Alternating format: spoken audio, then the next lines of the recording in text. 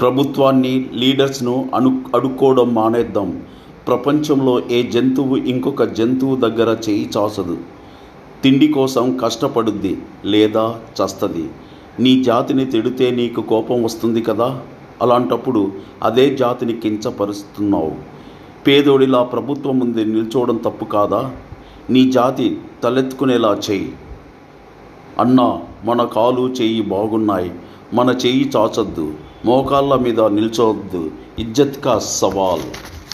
నా ఒక్క కుటుంబాన్ని నేను పెంచలేనా? నేను ఎవ్వడి కోసం ఎదురు చూడను. నా కాళ్ళ మీద నేను నిలబడతాను. ఏయ్, ఏంట్రా ఆ ట్రైన్ పేరు? ఏంటి, గరీబ్ ఎక్స్ప్రెస్సా? నా దేశంలో అలాంటి పేరు తీసేసాయి. నా సంస్కృతి రిచ్, నా సంప్రదాయం రిచ్.